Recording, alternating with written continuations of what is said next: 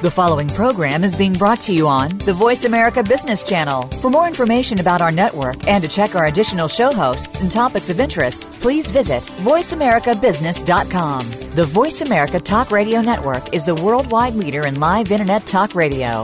Visit voiceamerica.com. The views and ideas expressed on the following program are strictly those of the host or guests and do not necessarily reflect the views and ideas held by the Voice America Talk Radio Network, its staff, and management.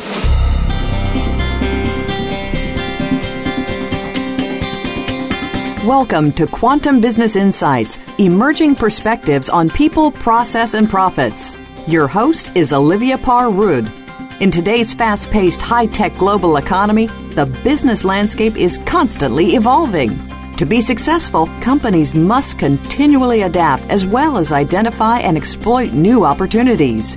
Now, here is the host of Quantum Business Insights, Olivia Parr-Rudd. Hi, Olivia here. Welcome to Quantum Business Insights, where each week we explore new perspectives on the changing nature of business with thought leaders from around the world, and with a special emphasis on what I feel is our most valuable asset, our human capital.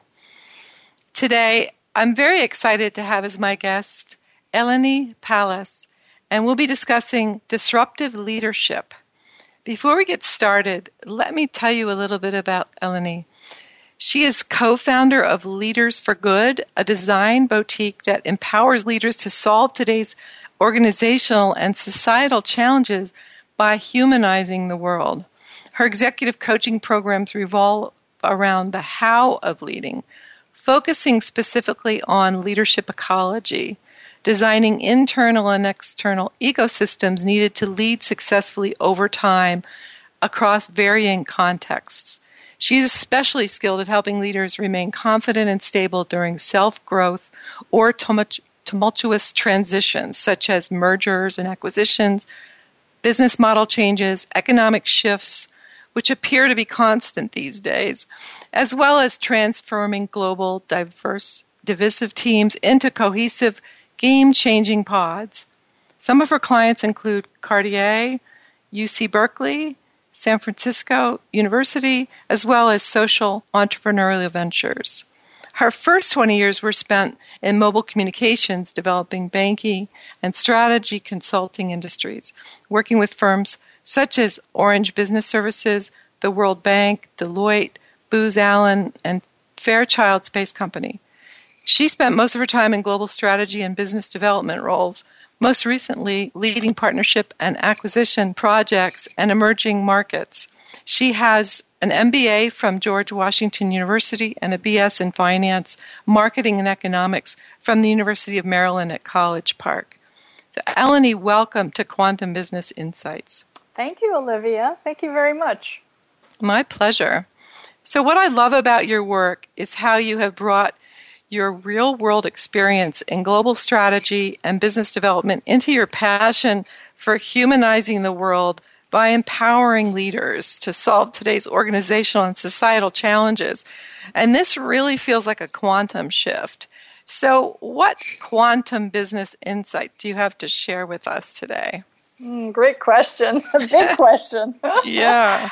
Well, what I noticed in the last 25 years, working around the world in different business contexts that had different tax laws, different employment, labor law, different political environments, what I noticed is that everyone needs to become a leader. So everyone needs to become self-directed. So we can't depend on the hierarchical leaders of, the government leaders or organizational leaders anymore. We each have to kind of be self-directed.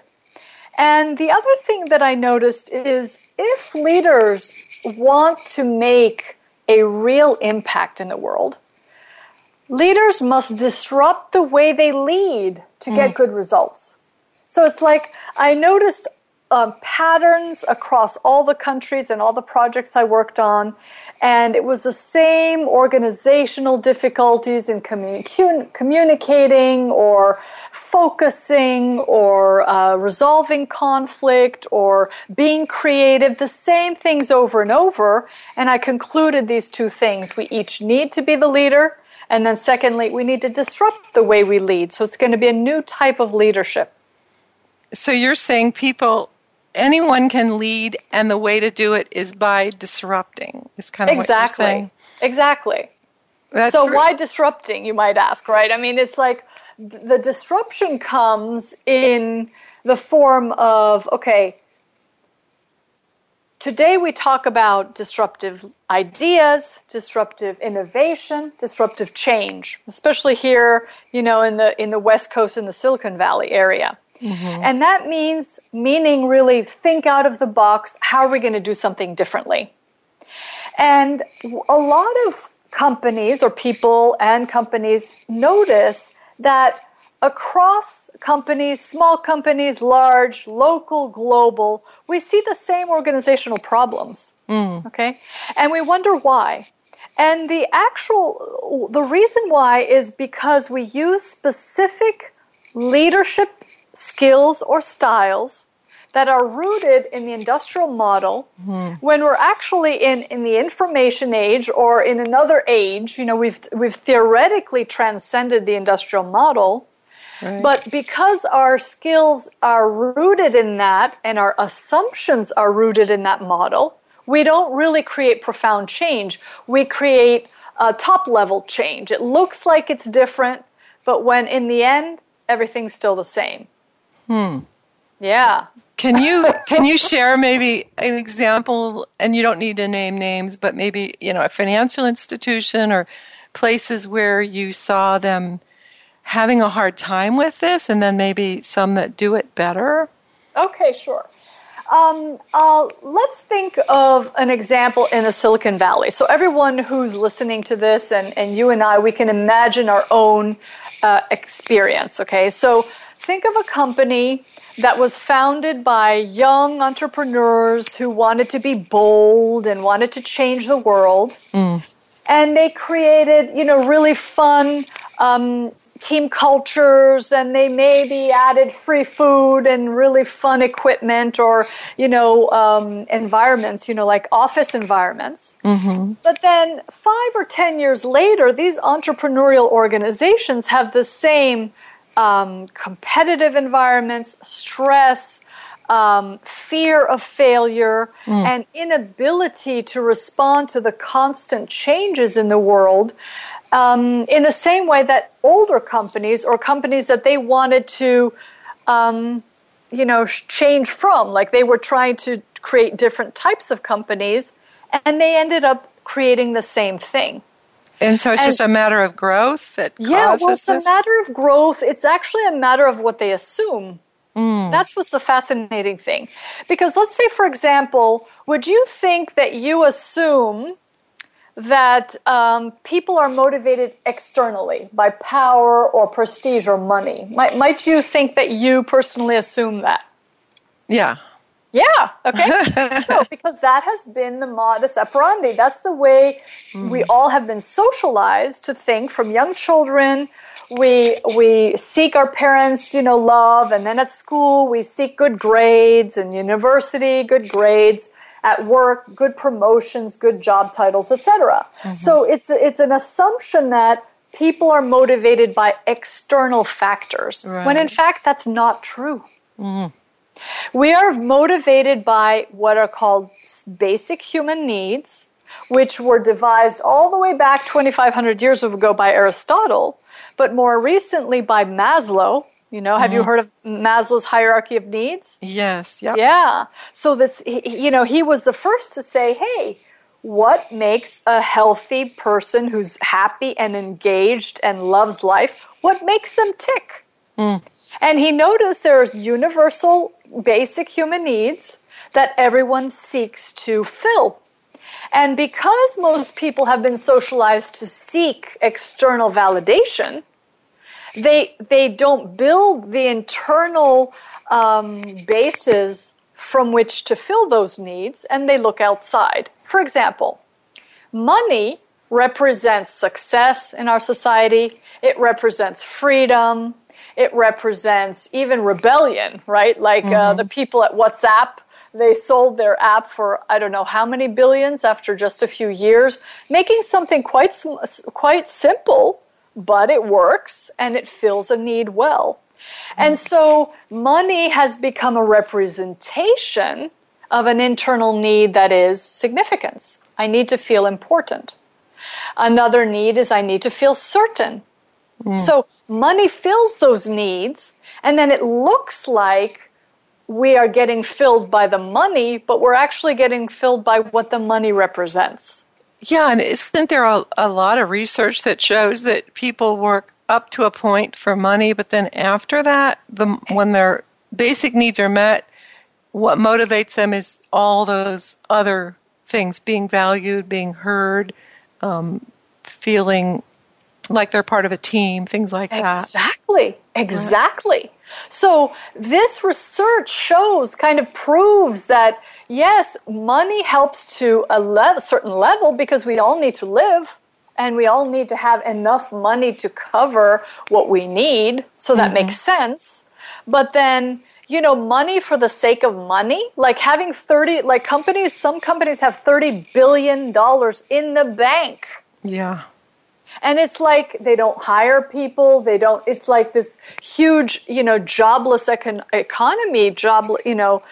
We have economic growth without jobs. So jobless economic growth because companies, making money, but how much is enough? Right. And so it's amazing that, this is an assumption that we've had, but we may not have realized it, that it's not actually true. Well, and in some of your writing, you say that we treat each other a lot of times as objects without probably even realizing it. Yes. What are some of the ways you see that? And is it true globally or just in certain areas? Good question. It's true globally. And that's what the most amazing thing. You'd think people from different ethnicities are socialized differently. It looks like we are. But the business model that was based on the Industrial Revolution kind of seeped through a lot of economies around the world as we became globalized. So, for example, we see people as objects. For example, it's commonly known that people seek each other depending on their positions within a company or within their contacts or according to successes they might have because they want to access someone who actually has achieved that. Okay? So if you find out, for example, LinkedIn, you go to LinkedIn and you see somebody's title and you're like, okay, I want to talk to them. And then suddenly you look down and you're like, oh, it wasn't updated. They actually, got fired from that job or got laid off or decided to quit.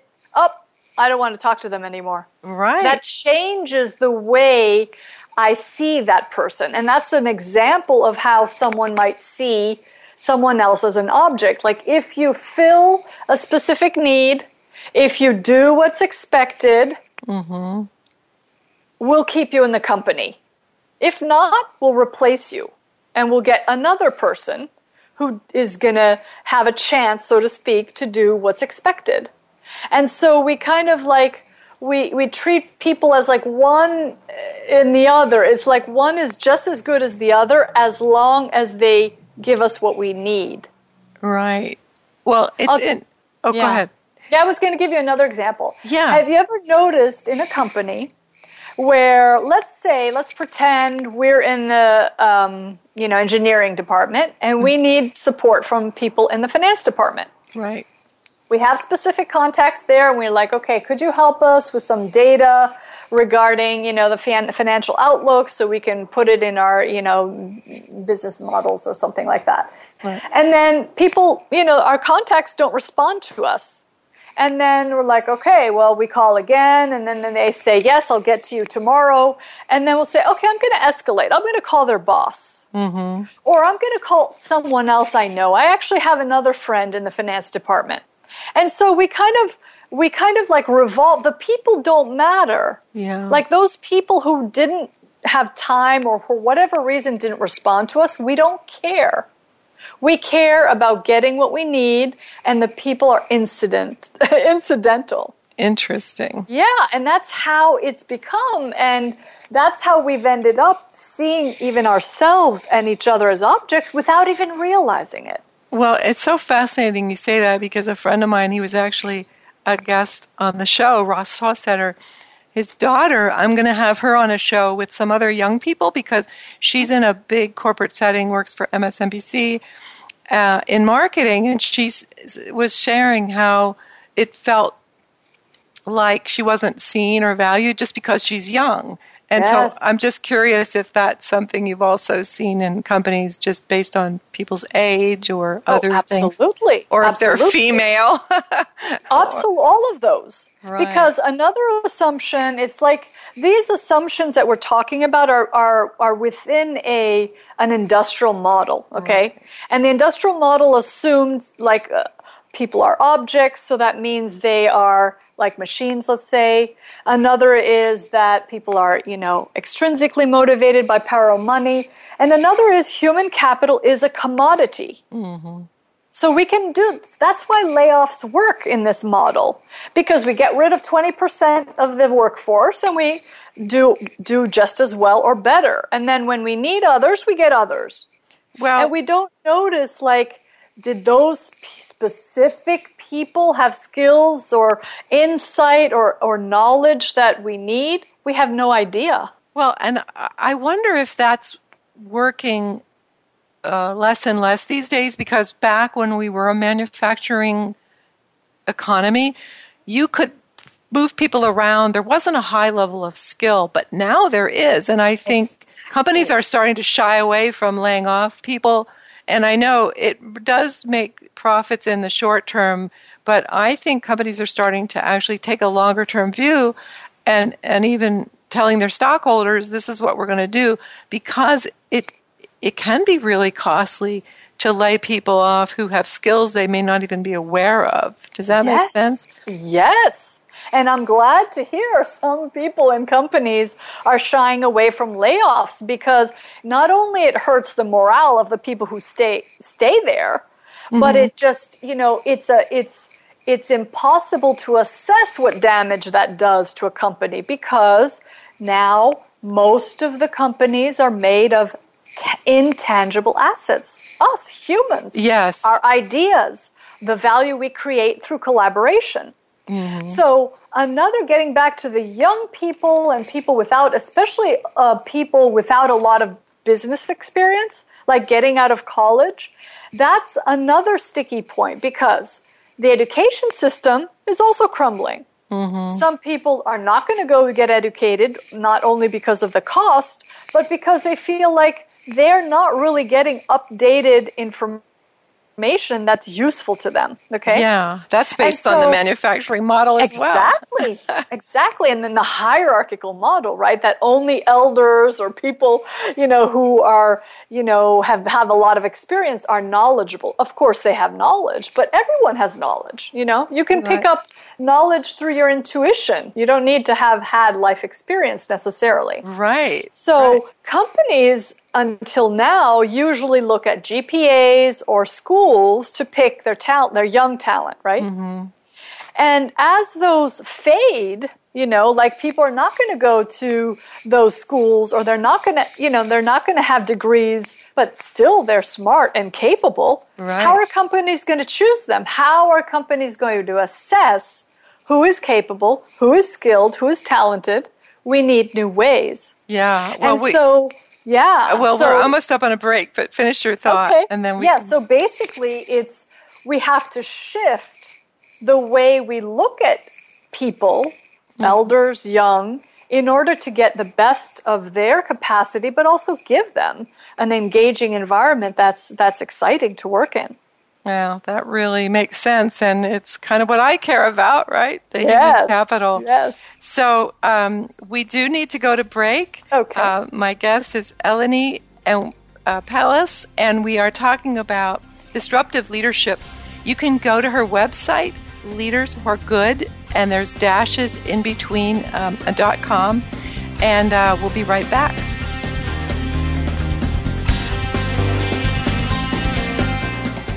Follow us on Twitter at VoiceAmericaTRN. Get the lowdown on guests, new shows, and your favorites. That's VoiceAmericaTRN. Tune in to The Soul of Enterprise, Business in the Knowledge Economy, with co-hosts Ron Baker and Ed Kless. Ron and Ed will show you how to recognize that wealth is created by intellectual capital. It's all in the possibilities that we can create and that are created for us. These possibilities are destined to be discovered by human imagination and through the service of others, creating a brighter future for all of us. The Soul of Enterprise is heard live every Friday at 1 p.m. Pacific Time, 4 p.m. Eastern, on the Voice America Business Channel.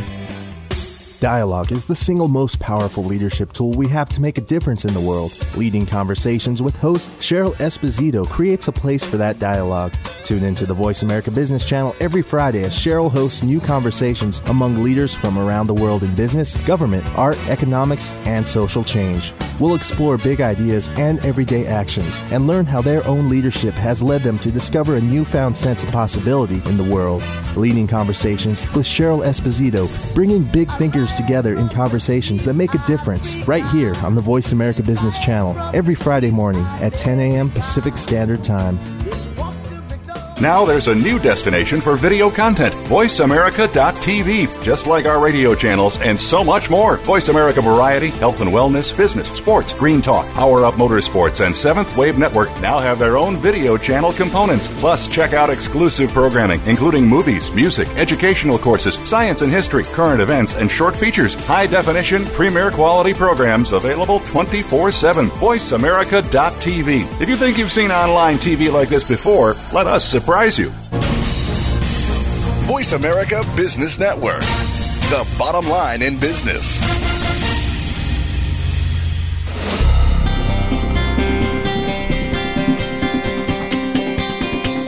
You are tuned in to Quantum Business Insights with Olivia Parr-Rudd.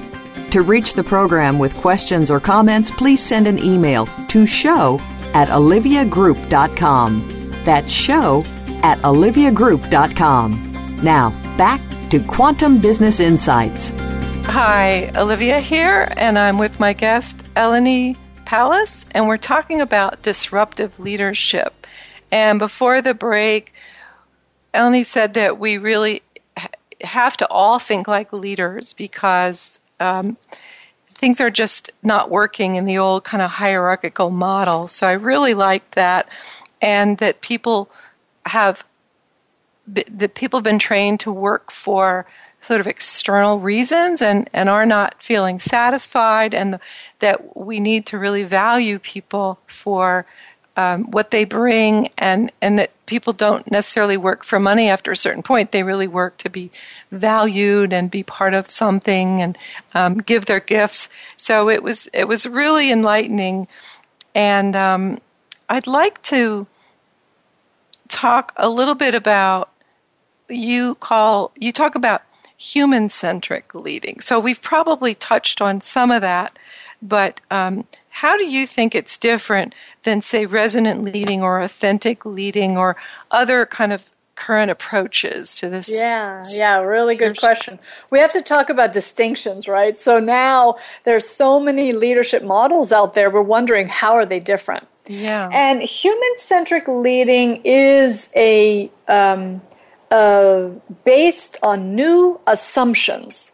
Okay, so a resonant leading and authentic leading and North Point, like all other types of leading, are touching either relationships. They're really talking about how to improve emotional intelligence skills in relating with people. Right. Okay, and so that's because that is a very important point, and we're coming to that because in the old model, in the industrial model, logic is the only respected way to think and solve problems, right? Right. And so we've noticed, like, why is there an increase in frustration, depression, anxiety, worry? Well, one of the reasons is because we're not allowed to express our emotions at work. We were supposed to leave our emotions at home, and at work we're logical and we're cogent and everything works smoothly like machines, right? Right. But we're realizing we're human and our intelligence are varied, okay? And our emotions are a big part of being intelligent, being creative, being able to deal with other people. And so all the other models are bringing in the emotional quotient. Right. Now, they kind of don't touch assumptions.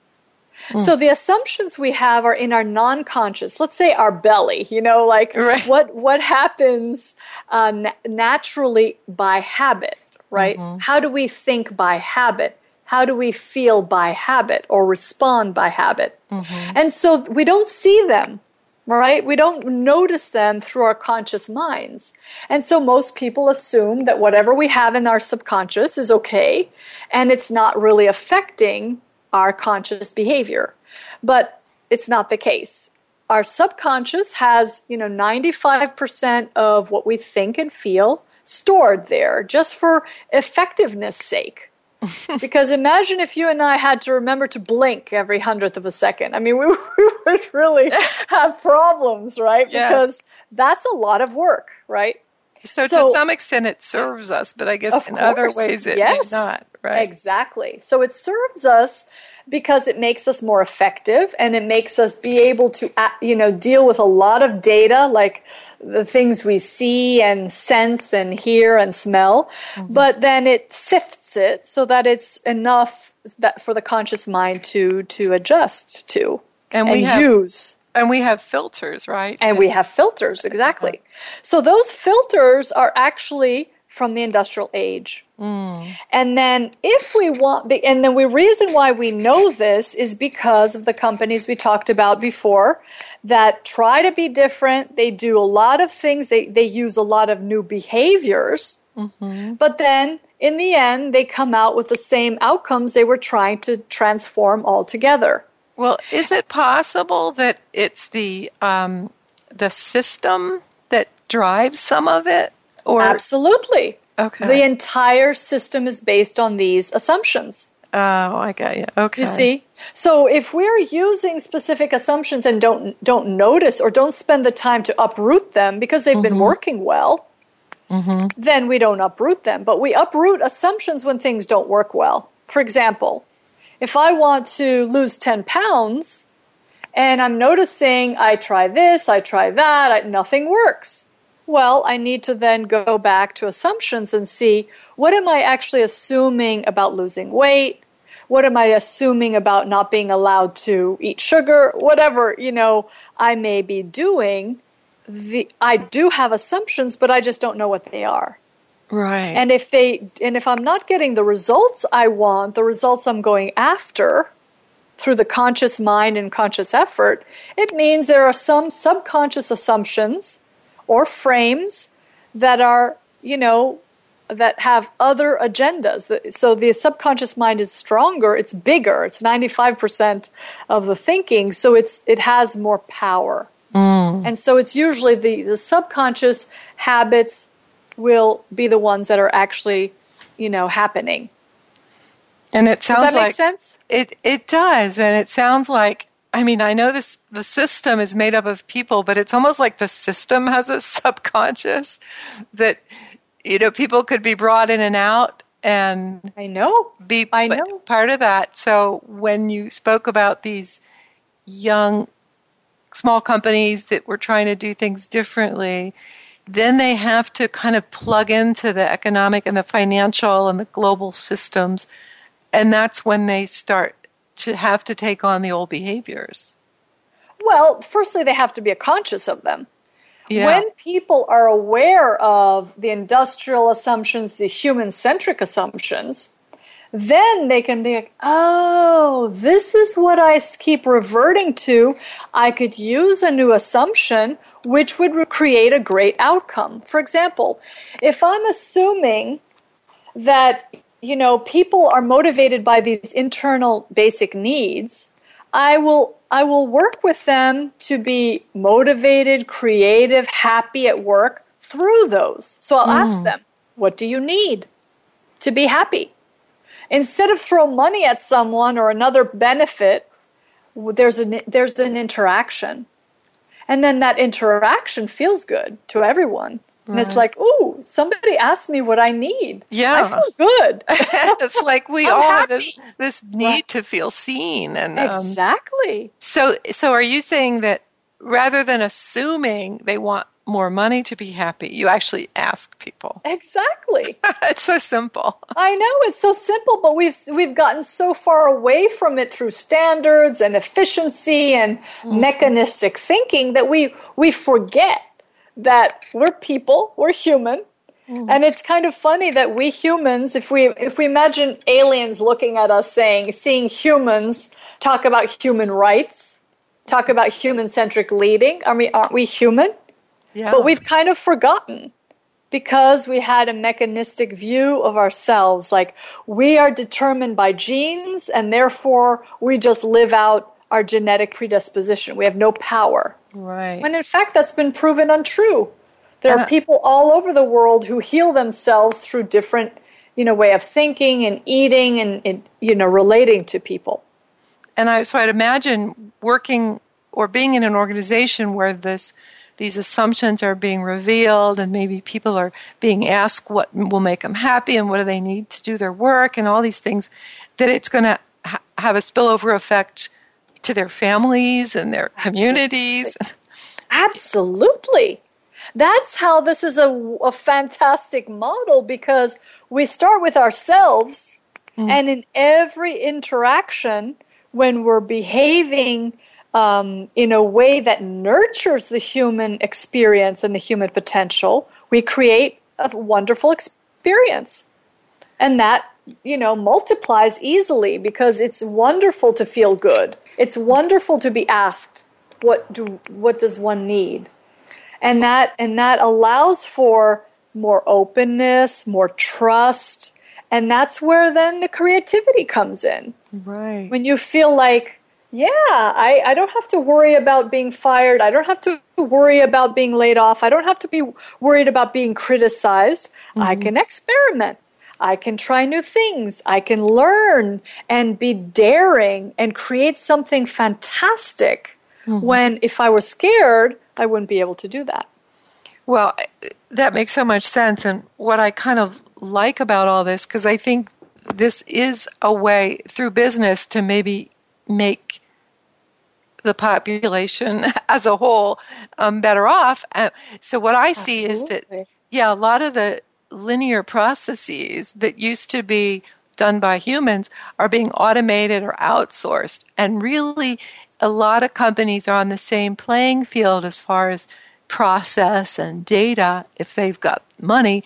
And the way that they have to compete is through innovation. Exactly. And I would argue that that's not something that one person can do, that it really takes kind of this group energy and, a real kind of focus for the company and lots of things that really includes empowering people.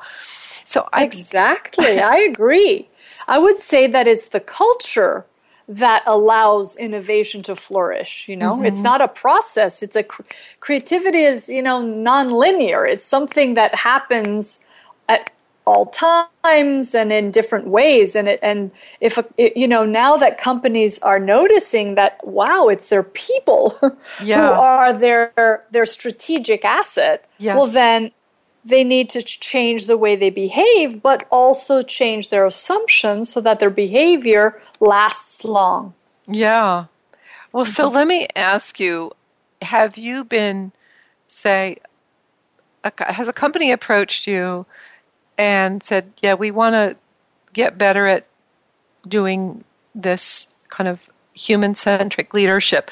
And then you get in there and there's resistance from some people because they just can't change, or they're just afraid of it, or too used to being fear-based management or something like that. Have you ever had that experience? Okay, I'll give you two cases, let's say. Okay. One company where we go in and we, everyone agrees that we should transform the culture But some executives aren't exactly in full agreement. Right.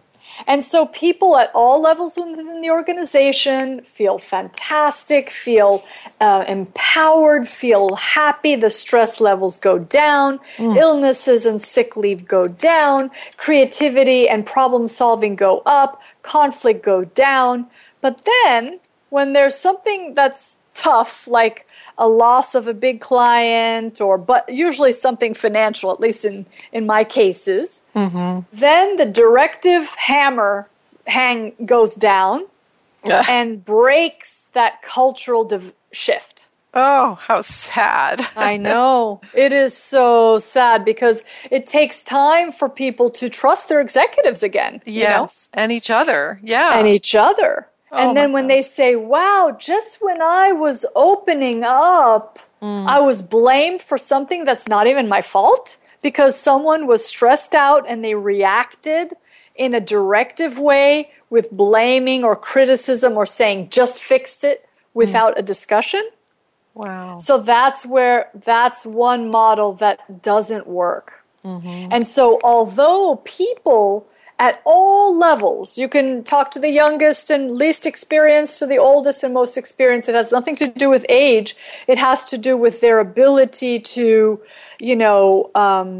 dare, right? It's not their ability to do it, to be human-centric. It's their ability to dare that, will it be okay? Will it be safe to share my, hopes and dreams and needs? And will I be respected? Yeah. So that is where the rubbing point is. And so it's important then for everyone within an organization not to be perfect and never go back to old habits, but then say, oops, I did this, sorry, okay, let me restart again. Okay, so it's not to say that no one's going to make a slip up, but when someone in a high position within an organization that was previously hierarchical, when they go back to an old habit without saying, oops, I noticed I did something, an old behavior, I want to come back to a new one, when that doesn't happen, then trust falls away again. Right. So I hear a lot today, and we're just about up on a break, but I've been hearing a lot about vulnerable leadership and how important that is. So that sounds like what you're saying is that for people to really trust their leaders, they have to see their leaders admitting their own mistakes and being human as well. Exactly. So it sounds like that's what you mean by human-centric leading, is that we're humans first. Maybe. Yes. And why not be vulnerable? Well, what would happen, right? Well, yeah. And I think people that were raised or somehow got to where they needed a high degree of control to feel safe, they have a hard time being vulnerable. Yes. And, I imagine that takes a lot to change. So why don't we go to break? Because when we come back, I'd like to hear maybe how you work with clients, with your coaching and things like that. So, so my guest again is Eleni Pallas, and we're talking about disruptive leadership and human-centric leadership. And you can learn more about Eleni at her website, leaderforgood.com, with dashes in between the words. And we'll be right back.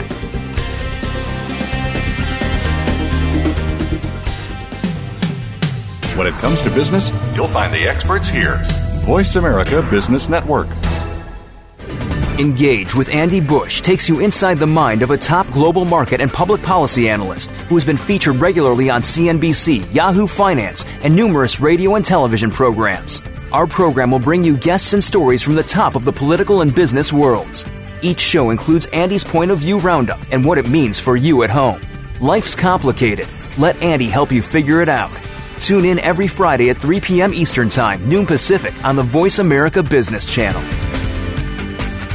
Think of the world 50 years ago. Now think of this same world and how it'll be 50 years from now. Did you know that if the world's population continues to grow at its current rate, our children and grandchildren will only have 25% of the resources per capita that our parents and grandparents had? We must preserve the foundation of a quality standard of living. That foundation starts with Go Green Radio. Join your host, Jill Buck, for Go Green Radio every Friday at noon Eastern, 9 a.m. Pacific on Voice America. Follow the Voice America Talk Radio Network on Twitter. We're at Voice America TRN. You'll get the latest fix on what's happening with our shows, this week's featured guests, and general happenings that you should know about at the Voice America Talk Radio Network. Now you don't have to miss anything when you're away from your home or office. Just go to twitter.com/Voice America TRN or follow along with us at Voice America TRN, the Voice America Talk Radio Network. We're on the cutting edge of social media. Can you keep up? From the boardroom to you, Voice America Business Network.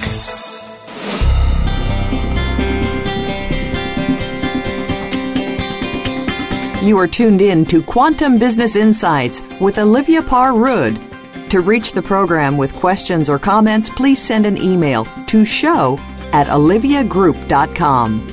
That's show@oliviagroup.com. Now, back to Quantum Business Insights.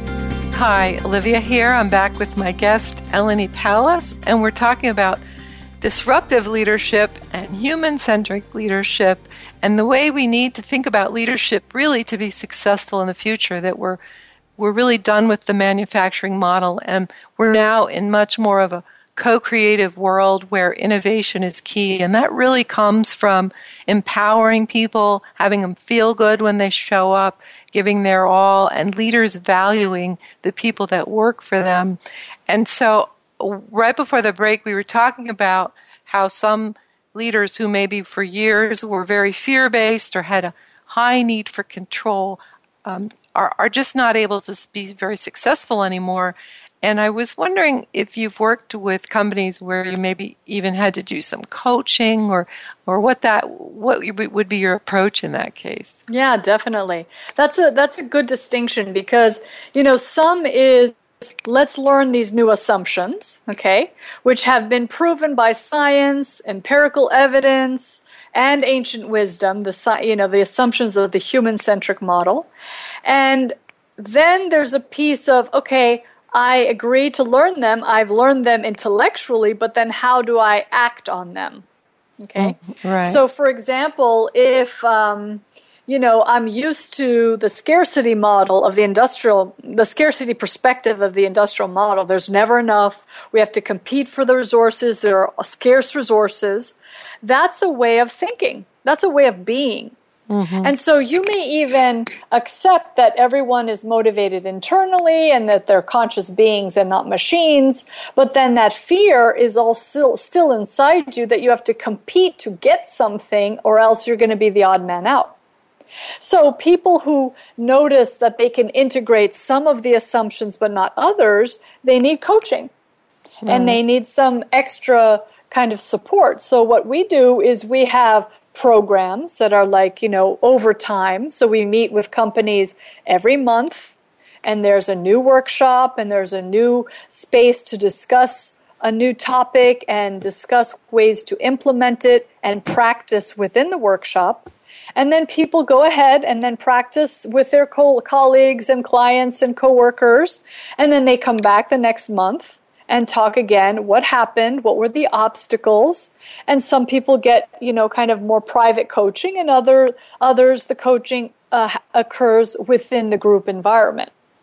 And that way, companies can get broader groups of people involved, so it's not one by one. So people are also then helping each other. And this becomes a part of the organizational's culture instead of something that they go somewhere else to learn and then bring it back. It actually, it becomes a part of the company that stays with the company. And so that's, the approach that's important in my mind is, number one, being regular and consistent for a period of time. And then secondly, that it's not only mental, but it's emotional. So there needs to be emotional experiences or kind of exercises that integrate the thinking and the feeling, even as well with the intuitive thinking, so that when these are aligned, the learning is solid. And then, after practice, it goes into the subconscious and then it's natural. So is this process something, what's the average time that it takes to enter an organization and maybe have long-lasting change that you feel like you're finished? Well, that depends on the size of the company and kind of the level of entrenchment in an industrial model. So we look at companies as in a customized way. We don't have anything standard, so to speak, because we go and see what is the situation at hand, what about the people, how do they feel, what are their obstacles, what state of affairs are they strategically, within the economy as well. And then we customize, but it's at minimum 6 months. Wow. Minimum 6 months. So 6 months, people start to feel really good.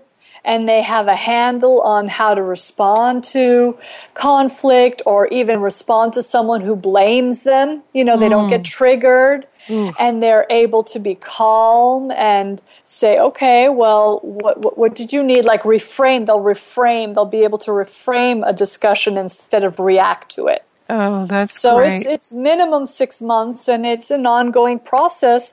As we were socialized with the other, assumptions, we need to relearn and repractice these new ones in various contexts. So if I work, for example, in a company in Paris, and now I have to go to Shanghai, well, that's an entirely new context, not only ethnically, but politics-wise, business, tax, everything. So in different contexts, we retest our skills, and it helps us become more effective, and we need to keep developing as we go. Well, as you were saying that, I thought, wouldn't it be great if they taught these skills in school? Oh, yes. Let's hope for that. That's where a lot of people in the emotional intelligence world are trying to help, people in schools, even from kindergarten age. That's the ideal. That's what we're moving toward. So the human-centric model moves toward how do we design organizations, societies around the highest human potential instead of around efficiency, costs, and structures. Yeah? Right. That's the idea. So if you notice, you can talk to anyone on the bus, in the airplane, anyone you talk to, just random people you don't know, and costs come into a conversation. Like, oh, well, it's too expensive to do this. That's why the airline doesn't do it, for an example. Right. Or it's too expensive to clean up or the earth or, be sensitive, right? So we're revolved around specific, industrial ideas instead of, well, it makes sense to protect the Mother Earth because we depend on her. Yes. Right? So it's values-based, or what's around the highest human potential. When people are at their most effective, most human level, they respect Mother Earth as well.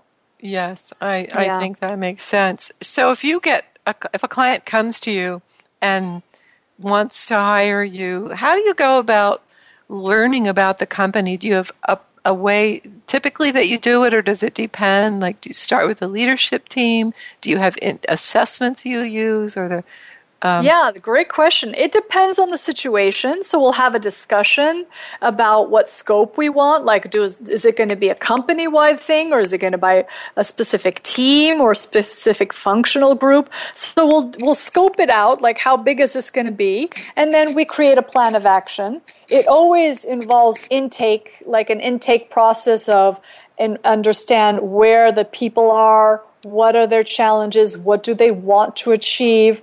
What are the time pressures, if any? Of course, it has to do with budget as well. And so we take all these into consideration, and we craft and design an approach that would be the most effective and the most quick and beneficial for the people we're serving at that time. Okay. And do you use any kind of tools like Myers-Briggs or Enneagram or any of that stuff? Actually, we use a tool that's called a change grid. It's an activities-based assessment tool. And we use that to outline, so that's what makes this process even more customized, because we look at what activities the people in the organizations want to achieve. For example, I want to become skilled at leading people who are older than I am and younger than I am, like different generations, right? And so then we'll chart on that activity, how is someone doing? And then throughout the whole engagement, we will chart people, we'll reassess to see the progress. And that's how we measure progress, through specific activities. So if somebody says, okay, I'd love my team to be really good at dealing with conflict because we are a customer service group. Well, then we measure out different behavior you need, to resolve conflict in different types of situations. And then we're going to chart people according to their skill, their comfort level, and their challenge. And then we'll say, oh, okay, everybody in this team is really weak at that, or they perceive themselves to be have 1 out of 12, for example, in skill set. We're like, okay, well, that requires this training. Then we'll go and have that training, and then we'll say, okay, let's chart again. And then we assess again to see how things are moving, and we institute either training or coaching. Okay, so training is I need a new skill, I need to learn it. Coaching is to become masterful in it. So we use coaching and training to hone and help people become masterful in the activities they need to be successful. Have you had people at the end just express gratitude for this process where they absolutely may have resisted at the beginning or something? I think people resist the challenges. The challenges are some people change faster than others. Yeah. So some people are like, I'm trying, but they keep using old habits. And then other people just zoom, or really easily shift assumptions. And so that's usually the contention. There's no one who says this doesn't work, this isn't good. There's no one who disagrees with the premise and the goals. It's the process that's difficult. So some people excel faster or develop faster than others. And so you have people who may be in different even stages of their careers. Like, for example, if we were on a team and I kept considering myself an expert, well, experts know everything. So it's really hard for me then to look like a fool when I just made a mistake and say I'm sorry. Yeah. Right? So if I let go of that expert idea and just say I'm in a learning mode, I'm learning this just like everyone else, it doesn't mean I'm not really skilled in other things. Yeah. But it means in this skill, I'm a neophyte. I need to start over and over and over. And so that's why we go to the assumption level, because it's hard to ask someone who is an expert and believes experts know anything to learn. It's mutually exclusive. So we have to shift the definition of expert or shift the definition of learning. We have to do something to make that happen. And that's actually when we see everybody really embraces change. But we look like we're resistant because we have certain assumptions that we don't realize. And we're like, no, I have to keep that. That fills my need for significance. Experts are respected. Experts are admired. That's what I need. But if I fill my need for being respected and admired in other ways, I can be a learner and an expert at the same time, and that really facilitates change. Wow. So through this process, you won't believe how transformative it can become in a very short period of time. And it's because it's natural. We are humans. We're naturally are this way, but we've been socialized to use other models that were based in the industrial frame. Wow. No, that's fascinating. Yeah. So we have about 2 minutes left, and so I'd love you to just share maybe really quickly how you got into this field and why. Okay. Well, I had a lot of wonderfully enriching and interesting business experiences around the world. Mm-hmm. And then I think the impetus was a life-changing accident. We were in Siberia visiting Aeroflot. We were in a car accident, and I had pelvic fractures, and that made me I had a really long convalescence. Wow. And that made me have the time to stop and think about what I really wanted to do and how I wanted to more effectively use my time and effort. And so after that, I went through a process of thinking about, okay, what do I really care about and what do I feel I can contribute most to? And it was really in the realm of leading. And how do we reframe leading across cultures to be able to make the change we claim we really want, instead of being stuck in the cycle of making behavioral change but ending up in the same place. So that's how I kind of transformed my life, and so much for the better. Yeah. All right. So in a few seconds, how can people get in touch with you? Okay. leadersforgood.com with hyphens between the words, or email me at EP for Eleni Pallas, EP@leadersforgood.com, or call me in San Francisco at 415-987-8592.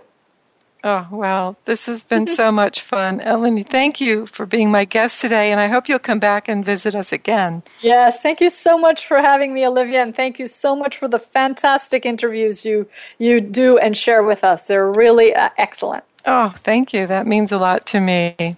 So, everyone, for a full description of next week's and other upcoming shows, as well as all past shows and guest bios, please visit www.quantumbusinessinsights.com. I'm your host, Olivia Parr-Rud, saying thank you for tuning in to Quantum Business Insights, and have a great week.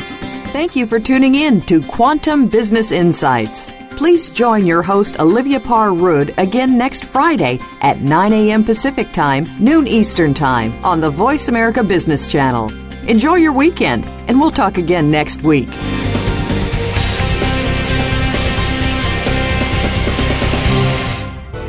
Thanks again for listening to the preceding program, brought to you on the Voice America Business Channel. For more information about our network and to check out additional show hosts and topics of interest, please visit voiceamericabusiness.com. The Voice America Talk Radio Network is the worldwide leader in live Internet talk radio. Visit voiceamerica.com. The views and ideas expressed on the preceding program are strictly those of the host or guests and do not necessarily reflect the views and ideas held by the Voice America Talk Radio Network, its staff, and management.